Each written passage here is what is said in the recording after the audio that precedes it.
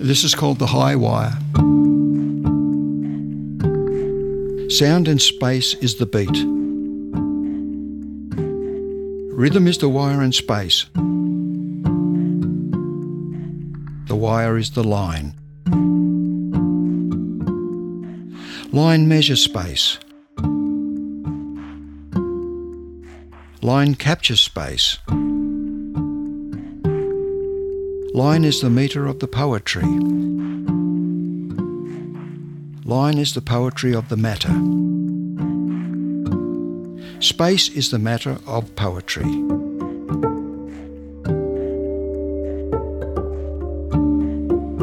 Does poetry matter? That was Robert Baines reading some of his poem High Wire, which he wrote about his intricate wire metalwork. This is Object, a podcast about design and contemporary craft in Australia. I'm your host, Lisa Carl, from the Australian Design Centre. In Series 1, you'll meet the master craftspeople we call living treasures. What makes them a living treasure? What has driven them to a lifetime love of their craft? Is it the material, the process, or both? How do they contribute and advocate for the arts? And what's their advice for makers who follow in their footsteps? Let's meet living treasure Robert Baines. In a career spanning 5 decades, Robert Baines is one of Australia's leading gold and silversmiths. Robert's work can be found in all major public galleries in Australia, as well as internationally in significant museums like the Metropolitan Museum of Art in New York and the Victoria and Albert Museum in London. The Australian Design Centre made Robert Baines a living treasure Master of Australian Craft in 2010. He makes intricately constructed jewellery and large-scale sculptural, complex wire works that often combine gold and silver with plastic and powder-coated elements. In this episode, you'll hear about how Robert researched high classical Greek gold jewellery and remade it using those 2,000-year-old techniques, how colour takes on many meanings in his jewellery, and how a chance meeting in a gallery changed everything. Robert Baines lives and works on Wurundjeri country in Melbourne. Hi, Robert. Hello, Lisa. My first question for you today for our conversation is, did making happen in your family when you were growing up? Well, when I was a young boy, my father, he was an antique upholsterer and French polisher. I have memories of his workshop at the back of his shop that he had built. He died when I was 8 years old, so it's a limited experience, but I do remember him working on furniture frames and smells of gelatinous glues and French polishing stains. I'm interested in what then took you to art school. I went to Eltham High School, which was very much an art and craft area in Victoria, out of Melbourne. And there was such an interest in craft metal work, and the teachers there were very supportive and very engaging with craft. They were either potters or metalsmiths, and there was a natural progression, I think, to go to the RMIT art school because of the gold and silversmithing program. It was very well connected with the arts and crafts movement in the 1960s. I fell on my feet there. It was really a wonder of new discoveries and new possibilities.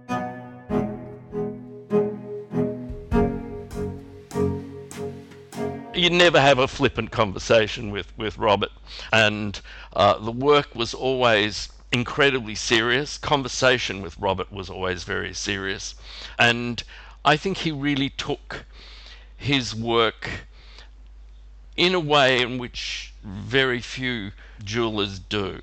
John McPhee is an art historian and was the first curator of Australian decorative arts at the National Gallery of Australia. He didn't just follow fashion. In fact, he was always right outside fashion. He never fitted into the general run of the mill. Sometimes you look at the pieces of jewellery and you think no one could ever wear that. And then you see somebody putting it on and you realise that he's thought very carefully about the fact that they are wearable. At the same time, they might say all sorts of things about the society in which we live. And he was happy to make things which were objects, not jewellery that you could wear. He really thinks very deeply about his art.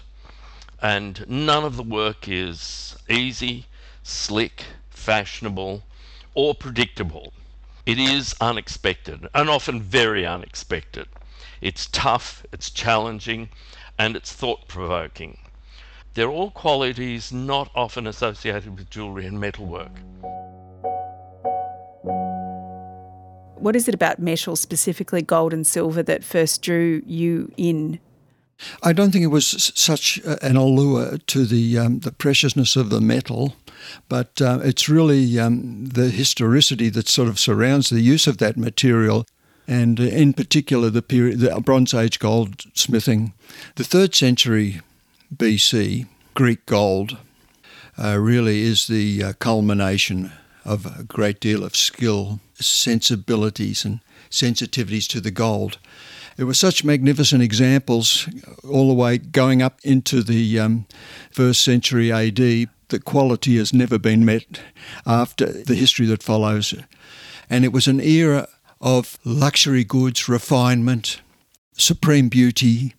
And you can see this in the gold work. There is a fineness, and that fineness is in the wire work. Little gold balls that are joined to the surfaces, to the substrate.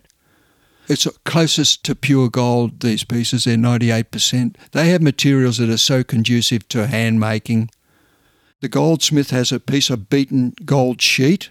So there's flat stones, there's tongs or tweezers, and there's a blowpipe to charge the oxygen in the fire. So the goldsmith prepares the flat sheet, applies these granules or wires, and then paints it with this copper salt, copper carbonate. And this is really this ancient system of gold joining. This is not a modern system. Then the goldsmith would, with the tweezers, place it into a charged fire. He charges the fire with his blowpipe and then places it in and then removes it at a specific time. And so that's the process of the ancients. There's a saying that goldsmiths can put a week's work into a thimble.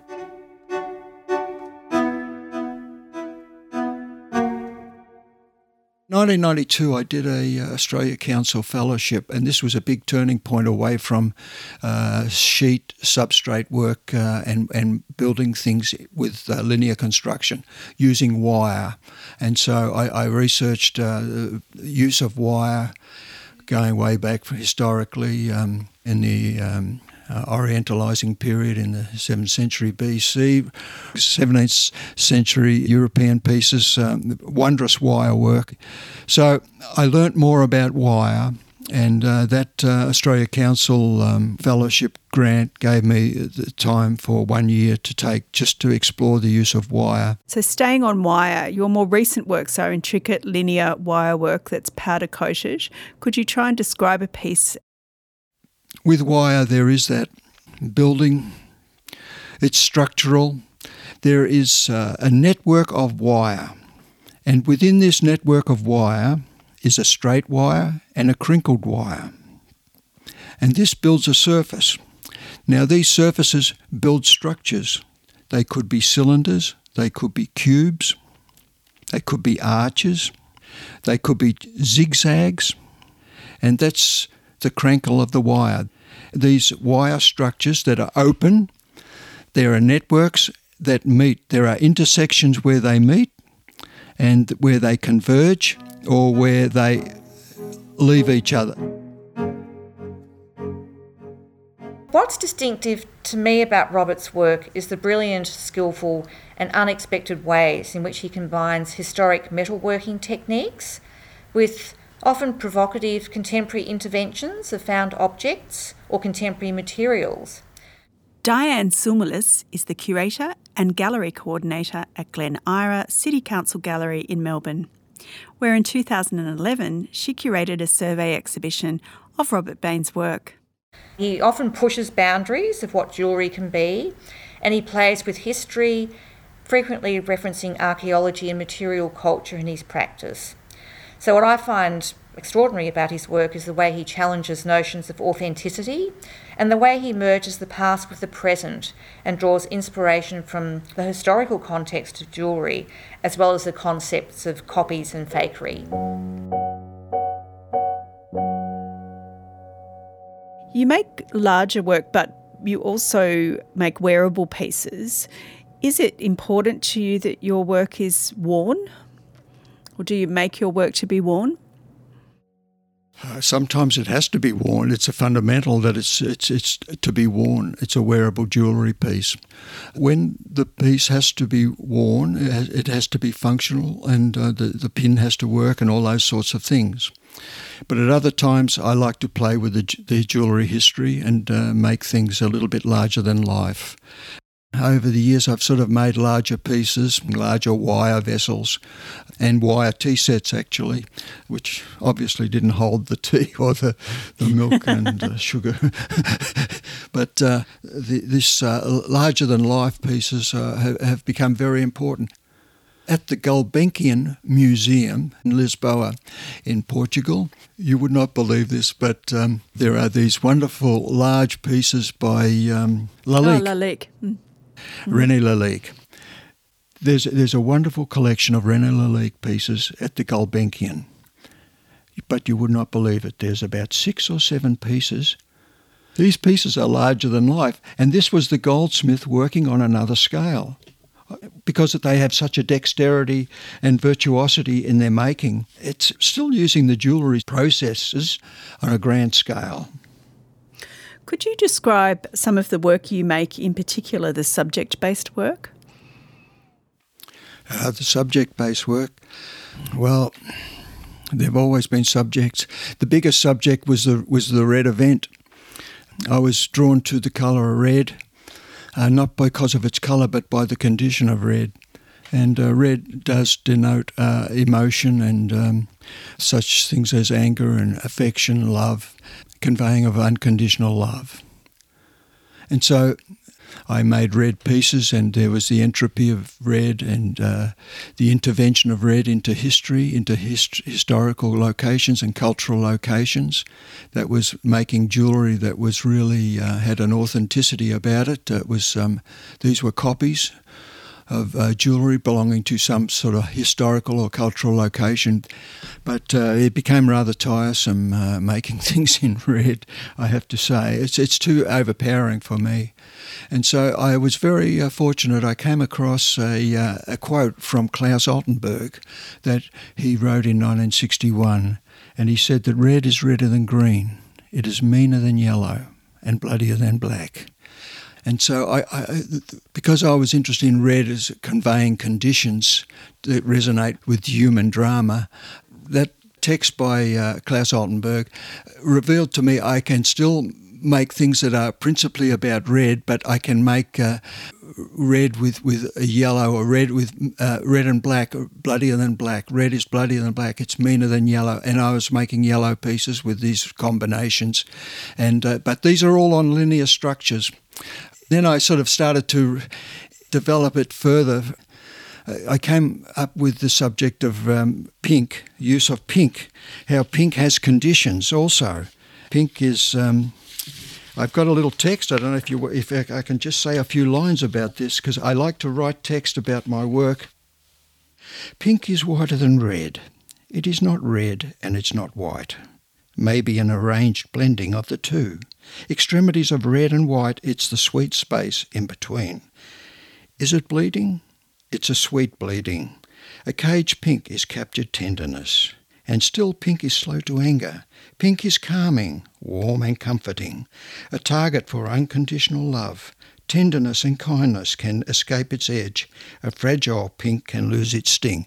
Anyway, it goes on and on. That's about pink. I think that's fantastic. Thank you for sharing that. It's great to be able to get different insights into colour. I think that's extraordinary and really interesting to see how it's featured so much in your work and the trajectory of your work over those years. Robert, day to day, what keeps you making? I'm almost 73. And so I don't work like I used to work. The intensity of what I used to do. I've come to the point now where I really make work on one larger piece and two smaller complex pieces, and I don't have a big target of working for exhibitions and things so much, and I sort of work in the garden more now, and I do other things. I have more of a balance in my life, but there's still that urge to work, to engage and to make, and that really cannot be stopped. The work always sits there, the studio is always there, and I really was intrigued by a title that my graduate students some years ago came up for the title of their exhibition, and they called it "The Beast Won't Sleep."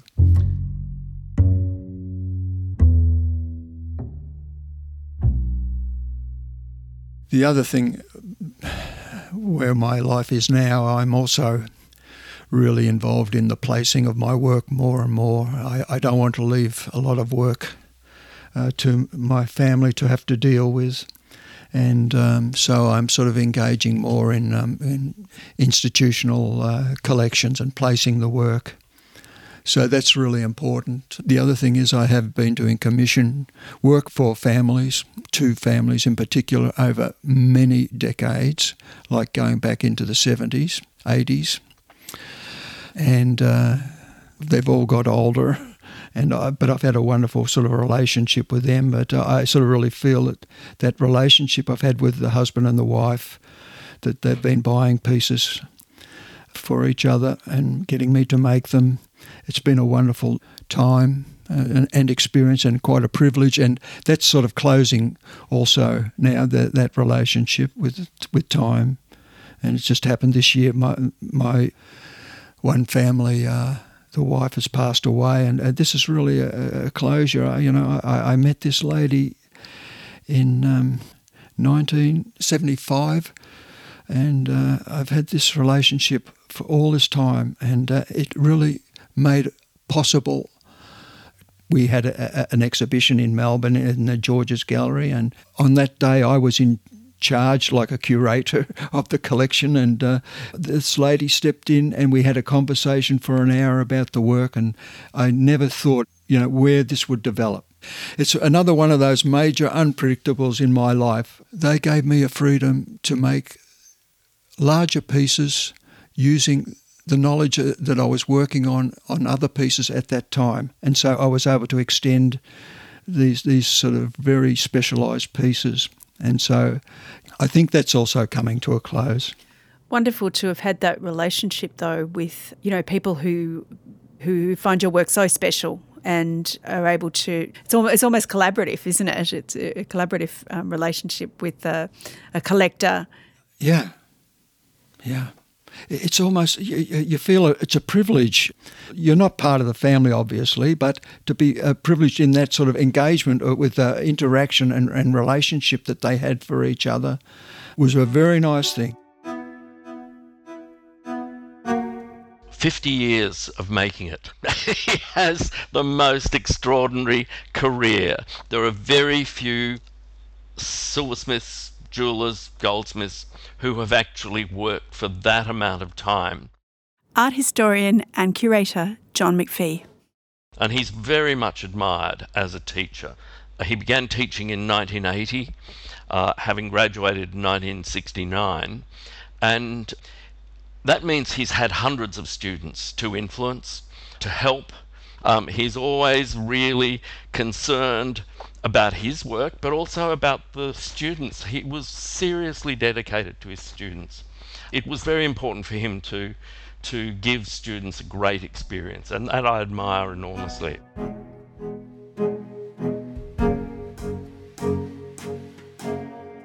Robert, I want to take you now to Living Treasures. You were made a Living Treasure in 2010. How was that experience for you? Well, first of all, I'm a bit worried about the word pride. Maybe this is my Christian upbringing. Okay, there's certainly wonderful things that have happened. I've seen winning prizes and awards as part of the professional practice. First of all, winning prizes, it's an acknowledgement of the work, but also the money. The money has always been really important and a facilitator to continue. The awards were usually an opportunity to embark on some research or study.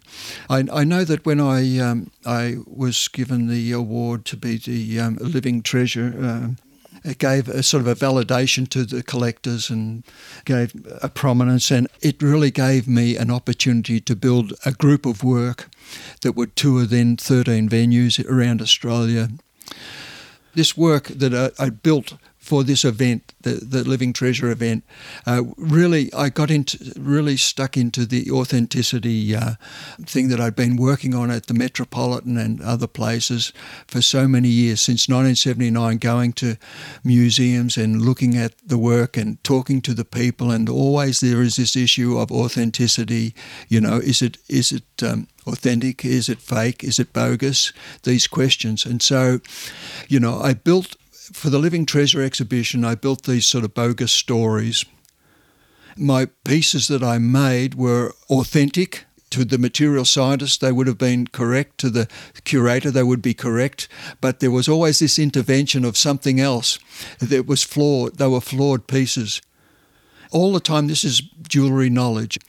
But the other thing is, for the viewer, for the public, engaging in these pieces, it's didactic. They're learning about jewellery history, being drawn in and then realising this is impossible. It's too fantastic. It can't be.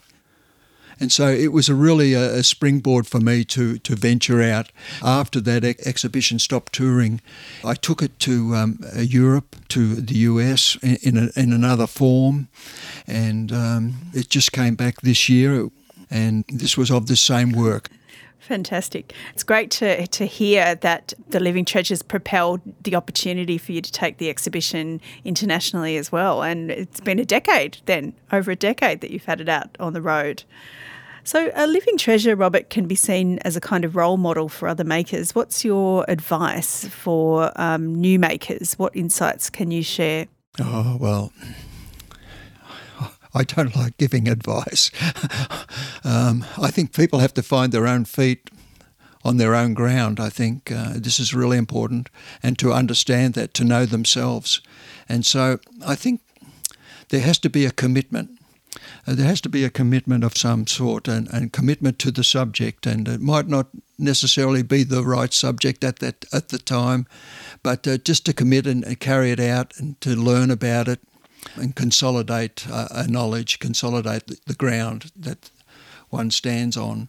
And so this is really becomes the base of knowledge that you venture out with questions and new directions. A really important thing is to develop a personality. I fundamentally believe that people are unique. Each person is unique and has a personality and person. And this is just such a precious thing. And I think the more one knows about oneself, the more one can build on that knowledge. It's like making ancient jewellery, the opportunities that have opened from that. And I think that there's something in that intensity and engagement and commitment, practice. There always will be things that follow, opportunities and possibilities.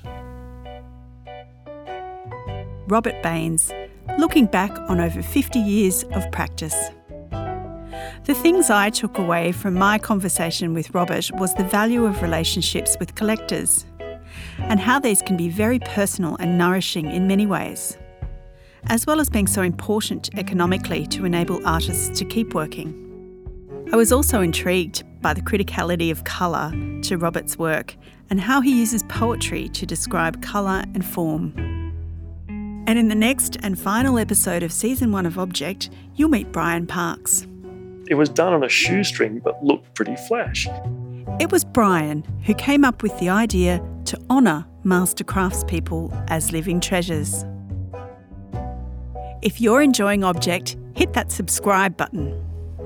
You'll get all episodes and future seasons of Object Stories of Design and Craft delivered straight to your podcast app. Object is a podcast by the Australian Design Centre. The Gadigal people of the Eora Nation are the traditional custodians of this place we now call Sydney, where the Australian Design Centre is located and where this podcast was made. We'd like to thank the Australia Council for the Arts for funding support for Object. You can follow the Australian Design Centre on Facebook, Instagram and Twitter. Object is produced by Jane Curtis in collaboration with Lisa Carl and Alex Fiveash. Sound engineering by John Jacobs. Thank you for listening.